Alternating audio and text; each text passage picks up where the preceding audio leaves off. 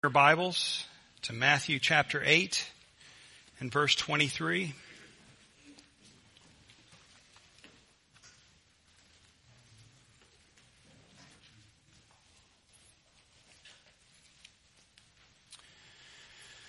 Matthew chapter 8 and verse 23.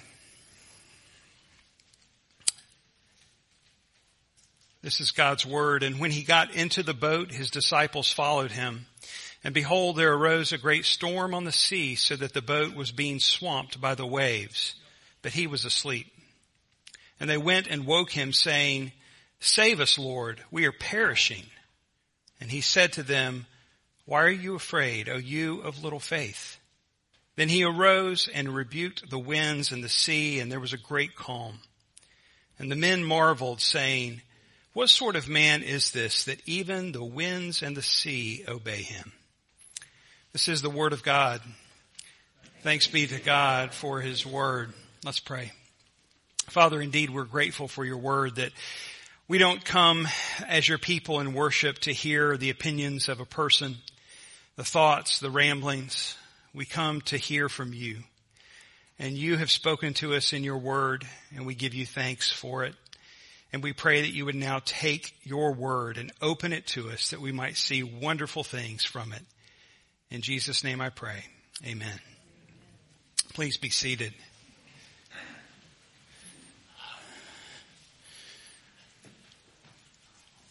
Last time next to Jesus, Leslie called me stubborn for standing as long as I did. And so she gave me freedom today, and I'm already feeling it. So I'm going to start here by sitting. Well, we look at a story in the text of Matthew that is familiar to us. It's maybe a favorite of ours, one that we heard as a child, likely if we grew up in the church. And it's one that has been spoken and taught of in many times and in many places. It's one that we can relate to because in some ways we've all experienced the awe of nature. If it's not in standing at the ocean. I mean, we live here, we see it all the time, but aren't there still times that we go and we stand at the ocean and we're still just kind of caught in awe? May come when we visit the mountains or we see some other kind of geographical experience, site that we're not accustomed to. I think of times when, there's been treats to do things we don't normally do, like go under the water and snorkel or dive and look along a reef and just be amazed at creation.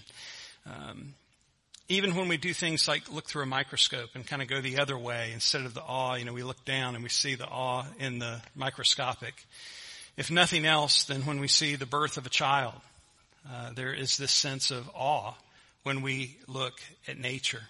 I think even the atheist in moments like this may slip and become a bit of an agnostic as they experience the awe of nature. And the agnostic or those who are not sure of their belief might transform just a bit and at least acknowledge a deity. We who are believers, of course, desire to worship the one true God, the creator of all things in moments like these. Recognizing that the natural world proclaims a message of a kind, benevolent, all-powerful, creative maker of all things. This is what Psalm 19 tells us. The heavens declare the glory of God, and the sky above proclaims his handiwork.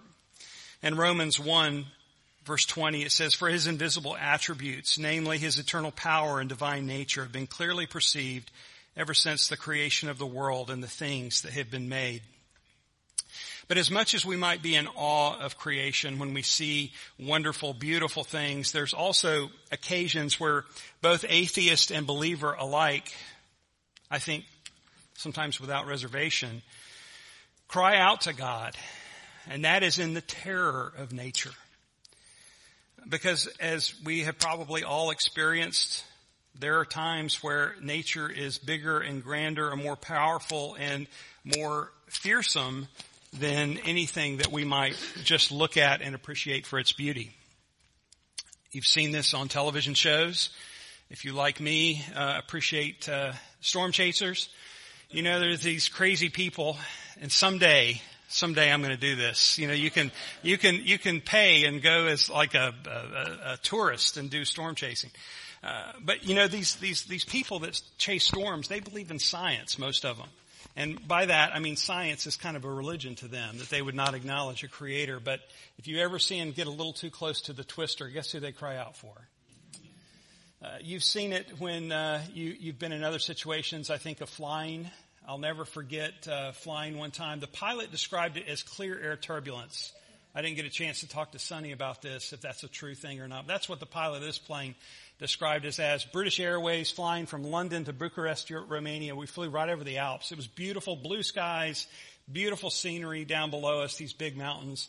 And then all of a sudden, the plane lost so much altitude. I never experienced anything like this in my life. The bins fell open, the bags fell out, a couple ceiling panels fell out. It was, we all thought we were going to die. And guess what everybody cried out for in those seconds of terror? I've told this story before, probably told the airplane story before. There've only been a few times in my life where I thought I was going to die. One of them was on the water in a storm, similar to our text today. I went out with a coworker who was an unbeliever, who learned to take God's name in vain in creative ways that I had never heard. I knew the minute that we put out into the harbor, when everything was calm and perfectly fine, he didn't have a clue what he was doing. And I certainly didn't in this little sailboat. But we made the mistake of going out of the harbor and sailed us right into a squall. And I thought we were going to die. Well, in moments like this, people often take God's name in vain. But isn't it interesting that that's who people call out for, even the atheist and the agnostic, that in this power and terror of nature, who do we look to? And I think this in part is because we want to believe that we're in control of our lives, that we control our circumstances. But the natural realm has a way, and often quite quickly, of showing us how that is a facade. That we are not in control of what is around us. We are not in control of our circumstances. And whether it's through a storm or through a diagnosis or through something as seemingly benign as gravity, if you've ever taken a misstep off of a ladder, off of a trail, off of the side of a roof, you will notice how something can go from perfectly calm to sheer terror in milliseconds, right? That the natural realm has a way of rattling our worlds, and we think, who can help us? Who can save us? Well, that's what we see in this passage, again, that's familiar to us. All of the synoptic gospels recount this passage, but we're going to look at Matthew's today. And as I mentioned before, I'm not afraid to refer to the other gospel accounts, but I'm trying to not harmonize the gospels because we're studying Matthew. And if the Lord allows me to stay here long enough, we'll get to the other Gospels and we'll look at their accounts eventually. It may be in a few decades. But for now, I want us to look at Matthew's account. And it's unique in Matthew's own way. It's the shortest of all of the accounts. It's quite brief. And so I want us to see how he arranges this. So as a way of a reminder, because we had Advent and then we had all of this that's happened to me. It's been a minute since we've been in Matthew, at least I know I was here 2 weeks ago and then another mishap. But back before Advent in November, you'll remember that following the Sermon on the Mount, Jesus came into Capernaum. And there were these 3 accounts of healing that he performed to show his power to heal the physical body. And then, as we looked at a couple weeks ago, there was this little excursus into discipleship, what it means to follow Jesus. It's almost like it didn't belong. And then we come back this week and we see now that in this first account, he's showing his power over the natural realm. What we'll see in the subsequent text next week is his power over the spiritual realm in healing, casting out demons. And then following that, his power to forgive sin. And so what Matthew's doing, remember Matthew's writing primarily to a Jewish audience. He wants them to see and to know this is the promised one. This is the anointed one, the Christ. He is the Messiah. And so he's showing in part his power as God in the flesh who has come to redeem his people from their sins. But also he dovetails in this need that we respond, that we obey, that we follow him, as the call is to discipleship that we looked at previously. And so the reason, at least in part, that Matthew does this is that it is possible for us to look at Jesus and just kind of think he's neat. You know, to look at his works, to listen to his teachings, to see who he is, his ideology, and just kind of be enamored as we are with maybe other people. And so Matthew, what he's doing here is bringing these together that we might see in awe and we might marvel as the disciples did at who Jesus is, but also that we would respond in belief and faith and obey the one who is the Christ, the anointed one, the Son of God and Son of Man. And so look with me now at verse 23. It's a continuation of the previous text. Jesus had already announced, you'll remember, his intention to want to cross over the sea. Matthew doesn't tell us this, but we've seen it in other gospel accounts that this was the habit of Jesus, particularly following seasons, hours, times of ministry, focused ministry, that he would go and pull away. And so he, if that was his reason or not, we're not told. But here he's pulling away with the disciples to cross over the sea. And Andy, it might be good if I got the other pack, because sitting is not working with this one, and I realize I'm distracting everybody. I'm distracting myself. So Jesus had announced his intention. Let's go over to the other side of the ocean, and so or the sea. And so in verse 23 we read, "We got into the boat. His disciples followed him." And what I described before, thank you so much. What I described before in with the boat, I can't multitask. You guys understand that, right? The boat, we have a good idea of what these boats were like, because archaeologically we found boats that date to this period. Not very big, 25 feet or so long, designed to carry just about a dozen guys that would fish, and room for their fish that they caught in the middle. And so this is not a larger group. This is Jesus and the 12 who are now going out. And as he has called them to follow him, so they get into the boat and follow him. But I have to think this, and again, this is just me wondering that as unique as the Sea of Galilee was, and we'll talk about that in just a minute in terms of the development of this storm, that these guys, especially Peter and his brothers, that, you know, there was some sense of the storm didn't come out of anywhere. I mean, you know, were there already dark clouds on the horizon? You know, was there the smell of a storm in the air? I don't know. But they don't question Jesus. They get in the boat and they follow him. As I mentioned, the Sea of Galilee is unique in some ways. It sits about 600 feet below sea level and is surrounded by mountains. And so what happens is the cool air, you know, we learned this back in 8th grade science, right? The cool air comes down through the valleys. What's coming up from the Sea of Galilee? Warm air, right? When the two collide, cool air and warm air, we get storms. And so that's what happens. And I can't multitask, but I can do all kinds of tricks. Sorry, tuck that away. And so that's what develops here. And it's not just any storm, but these incredible storms can develop. The Sea of Galilee is known for that. Sea of Galilee is a lake. We've talked about this. It's not particularly huge. It's significant, but it's big enough that this geographical makeup will lead to these very quick and intense storms. That's what we see in verse 24. "And behold, there arose a great storm on the sea, so that the boat was being swamped by the waves. But he," Jesus, "was asleep." And so Matthew, drawing our attention now to what's happening, he uses his favorite, "and behold." Matthew likes to do that. It's his way of saying, look at what I'm about to tell you. There arose this great storm on the sea. And the word that he uses for storm is not one that's typically used for storm. It's actually seismos, which sounds more like an earthquake. It's where we get our word seismic from. And that's how he's describing this. He's basically saying this was an earthquake of a storm, or a storm of seismic proportions. It was a storm that shook or rocked the Sea of Galilee. And so the storm is causing the waves to rise up. We see that they're coming up over the boat, so that the boat is being swamped. The wind is blowing the waves in. And we don't even have to wait for the next verse to see this is a perilous situation. If you've ever been out on a small craft in the ocean and something has come up, you realize how quickly, it's not like the movies, it's not like television. Because you're not only going through the rocking and the rolling motion and dealing with the wind and the blowing, but it is just it's terrifying, like around you, underneath you. It's just, you're in terror because you don't have control. You can't, now I'm sure there are a few seasoned sailors here who probably, say, no, you can stay in control. But there's a lack of control that you can have in a storm. And that's what these guys were experiencing. A sense of helplessness, of being in something bigger than them, more powerful than them. Again, we know this from flying in airplanes or riding on boats, or again, when we step off of a ladder, that there's a sense that the natural realm can remind us very quickly, that we're not in control.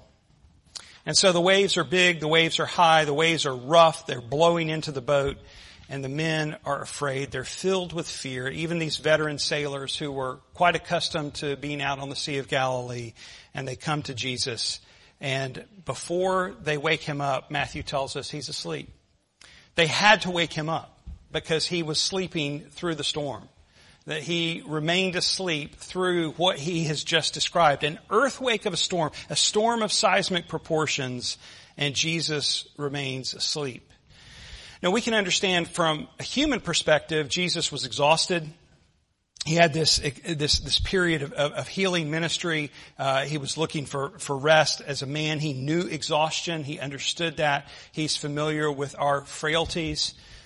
As God, we can understand he grasps the peace that passes all understanding better than any of us.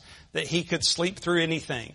Was it either or both? They don't each doesn't undo the other. The point is that Jesus was not alarmed by the storm. And he was able, whether it was sheer exhaustion or whatever reason, he was able to remain asleep.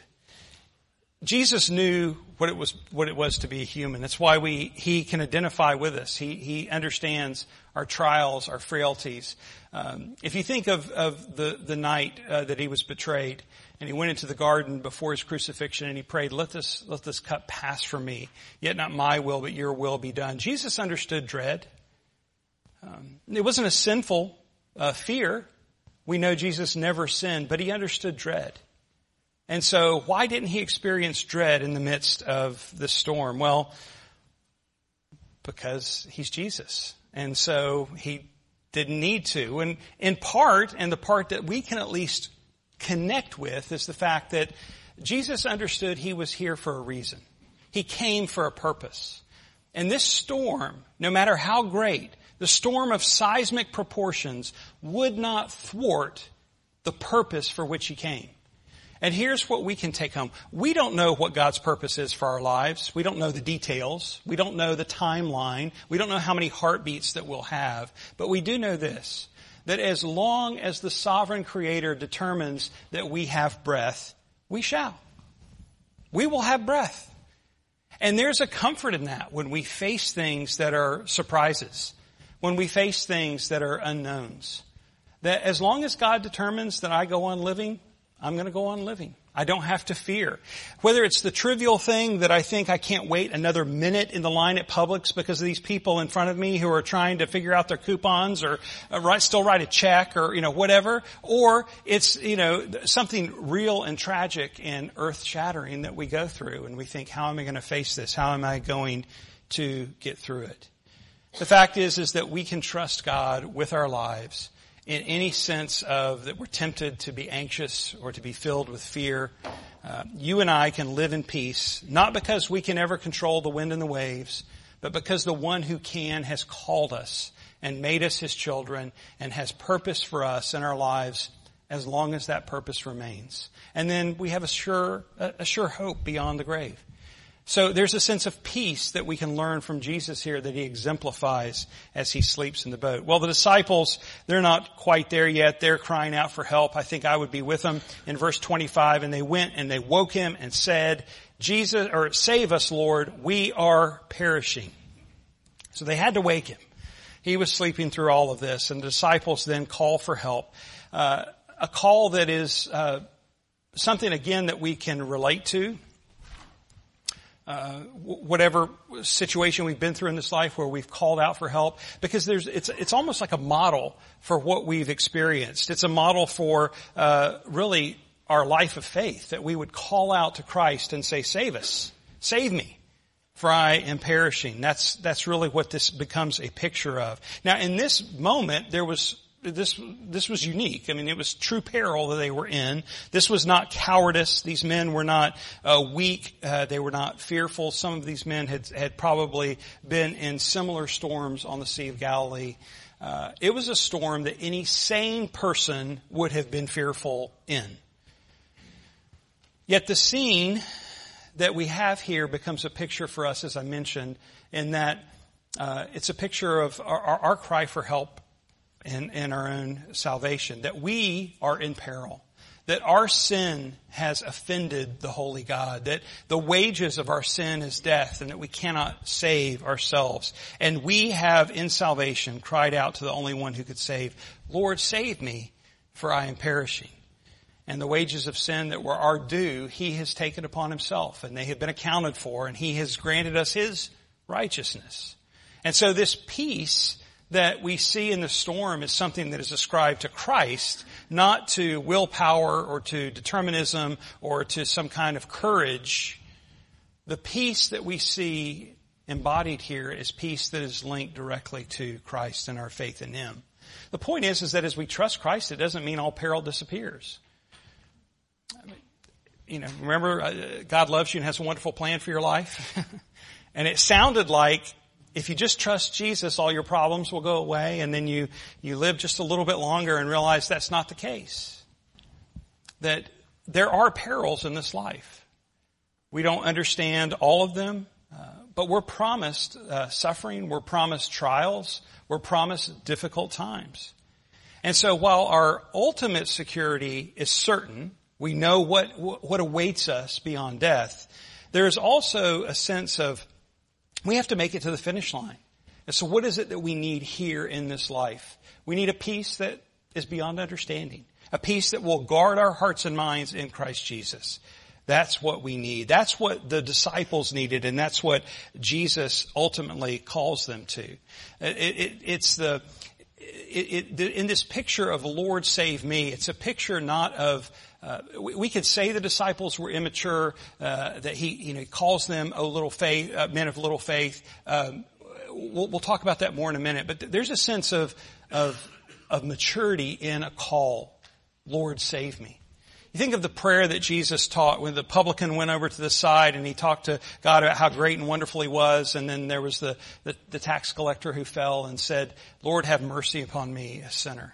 And which is the prayer that Jesus lifted up as the righteous one, right? Lord, have mercy upon me, a sinner. There's a sense of, it's not spiritually immature to cry out, Lord, save me. That ought to be our cry, not just in the moment of salvation, but really on a daily basis. Lord, save me. Save me from the peril that I'm in. Save me from myself. Save me from the world around me. Save me from the temptation of the evil one. Save me. It's what the psalmist does again and again and again. Psalm 109:26, help me, O Lord my God. Save me according to your steadfast love. Psalm 69:1, save me, O God, for the waters have come up to my neck. Or Psalm 55:16, but I call to God and the Lord will save me. Evening and morning and at noon I utter my complaint and moan, and He hears my voice any time of the day.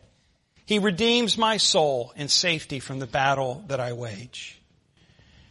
So we're called to call upon God, not just at the moment of salvation, but in all of life. Lord, save me. Now, is Jesus rebuking the disciples? Yeah, there's a correction here, but let's look at what it is. He said to them in verse 26, why are you afraid, O you of little faith? Then He rose and rebuked the winds and the sea, and there was a great calm. We've seen this phrase once already. We'll see it again that Jesus uses, "O you of little faith." He used it in the Sermon on the Mount in His teaching on anxiety. And it is corrective. It is a rebuke. But, we can put condescension in there and it's not necessarily appropriate. It might have been, but let me argue that it's not what Jesus had in mind here. It's not a rebuke of condescension. He reserved rebukes of condescension primarily for the religious teachers and the ones who were full of themselves, the proud. But for His disciples, His rebukes were, Jesus said, "I'm gentle and lowly. I won't snuff out a smoldering wick. I won't bruise a reed." That's the kind of correction this is. And he is pointing to the fact that their faith is little. They don't realize the one who is with them. But it is, while correction, it is correction spoken in love. It's his way of saying, there really is no need for you guys to be afraid. Now, humanly speaking, there's every need for them to be afraid because this storm was horrifying. But Jesus is saying that even in the most horrifying storm, even when the plane is dropping out of the air, literally or metaphorically, you have no reason to be afraid because I am with you. I'll never leave you. I'll never forsake you. God has made us his children, and as long as he has purpose for our lives, we shall continue to breathe and carry out that purpose. Isn't that comforting? It ought to be. We don't know how many heartbeats we have. We don't know how many breaths we have. We don't know what tomorrow will bring. But we do know and trust the one who sovereignly rules over all. Therefore, we have no reason to be afraid. And so here the disciples hear this from Jesus, and then he does what I'm going to have to imagine, if not in the top 5, at least in the top 10 most incredible things they ever saw in their lives, because he spoke, and in the same way Matthew describes a great storm, he says there came a great calm. He spoke, and whoosh, the wind and the waves obeyed his voice, and they became calm. And what happens, it says their hearts marveled. They began to wonder. They had fear. In verse 27, what sort of man is this that even the winds and the sea obey him? The fear that they had in this moment, I would argue, exceeded the fear they had for the storm. Because they saw one who could speak, and the wind and the waves responded to his voice. We might paraphrase their question, who in the world could speak so that storms instantly vanish? This is not even in our frame of mind. We didn't even imagine that this could happen, that someone could stand in the boat in the middle of the storm and say, be still, and the waters and the winds would be still. We didn't even imagine this. Who is this? Matthew kind of juxtaposes or contrasts here these men he describes with their question, what sort of man? That the disciples were ordinary men, created beings, right? And here they marvel at this one who is no ordinary man, but God incarnate, who could speak with the power of the natural realm. Well, the conclusion that Matthew describes here for his disciples, or here with the disciples, he being one of them, is the same conclusion he wants for his readers, for us. This is where we should arrive, that we should marvel at who Jesus is. Marveling is a combination of awe and holy fear. That in this moment, the disciples are unable to save themselves, but Jesus has the ability to speak and to make it all calm. Everything. The circumstance just completely erased. The disciples were weak in faith, but Jesus personifies what it looks like to live in faith, in the sense that he was sleeping in the middle of the storm, right? He's not alarmed by this. The disciples were still grasping the point of their lives. Jesus understood firmly his life had a purpose. And there was a timeline that the Father sovereignly orchestrated, and he would carry out and live along that timeline, that he didn't have to live in fear. And so here's what it will look like then for us. In short, our awe and fear at Jesus will lead to one outcome, and it will be the same outcome as the disciples. Lord, save me. Lord, save me. You can appreciate the teachings of Jesus, the works that he did, his ideology, anything else about him. But if you don't come to the place where your response is, Lord, save me, for I am perishing, you have not understood Jesus. This is his whole point. Jesus doesn't want us to marvel at him because he's on an ego trip. Jesus is no mere man. Jesus is not looking for accolades in the sense that we would think of that from a human perspective. Jesus came for the purpose of living and dying to accomplish our redemption. He spoke over those waves for a purpose. In the moment, was it to save them? Yes. Was it to teach them and us? Yes. But ultimately, he spoke over the wind and the waves. He acted to declare his glory. And truly the glory of the Trinity. We see this in his high priestly prayer where Jesus prayed, Father, the hour has come. Glorify your Son, that the Son may glorify you, since you have given him authority over all flesh, to give eternal life to all whom you have given him. And this is eternal life, that they know you, the only true God, and Jesus Christ, whom you have sent. Everything Jesus did, all that he was about bringing glory to the triune God. If Jesus was simply an ordinary human, then we could describe this as some kind of ego trip that he was trying to get glory for himself, but we know better than that, because Jesus is God in the flesh who has come to gain glory for himself, for the purpose not for building up his ego, but to declare who he is. Because as the Father, Son, and Holy Spirit, holy God, for glory not to be ascribed would be unjust, would be wrong, would be incorrect. It is necessarily right and true for glory to be exemplified in all that God does. And here's the beauty of that glory, that my redemption and your redemption is a part of his glory. That's why he did it. For his own glory, he saved a people for himself. And as recipients of that promise through faith in Christ Jesus, we are heirs of all the benefits. Benefits, some of which we know, some of which we are yet to understand. But by his grace, we who have cried out, Lord, save us, have been made his children and have become heirs. He has heard and in love done exactly that. If you have not cried out to the Lord, save me, for I am perishing, then marvel at Christ today. See who he is. Listen to his claims and call out to him. For if you call out and believe in your heart, he will save you from perishing. The one who spoke over the natural realm that day would later speak to this same group of men. It was on the night that he was betrayed. They were having the Passover meal together. And this table is what comes from that explanation that he gave to them that night. This was 3 years in now. The disciples understood a little bit more. They were going to learn even more as time went on. But on this night, he explained why he came, why he did what he did, who he was. Everything he said, everything he had done led up to these moments now that were unfolding before him on this evening. He took the bread and he explained to them why his body would be broken. He took the wine and explained why his blood would be poured out. That all for love's sake he became poor, both in life and in death, that you and I might become rich in salvation. And that salvation here spread before us in this table.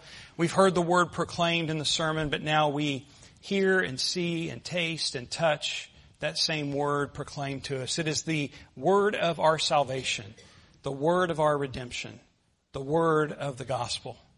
And that word to us today is simply this: fear not, for I have redeemed you. I have called you by name, and you are mine. When you pass through the waters, I will be with you. And through the rivers, they shall not overwhelm you.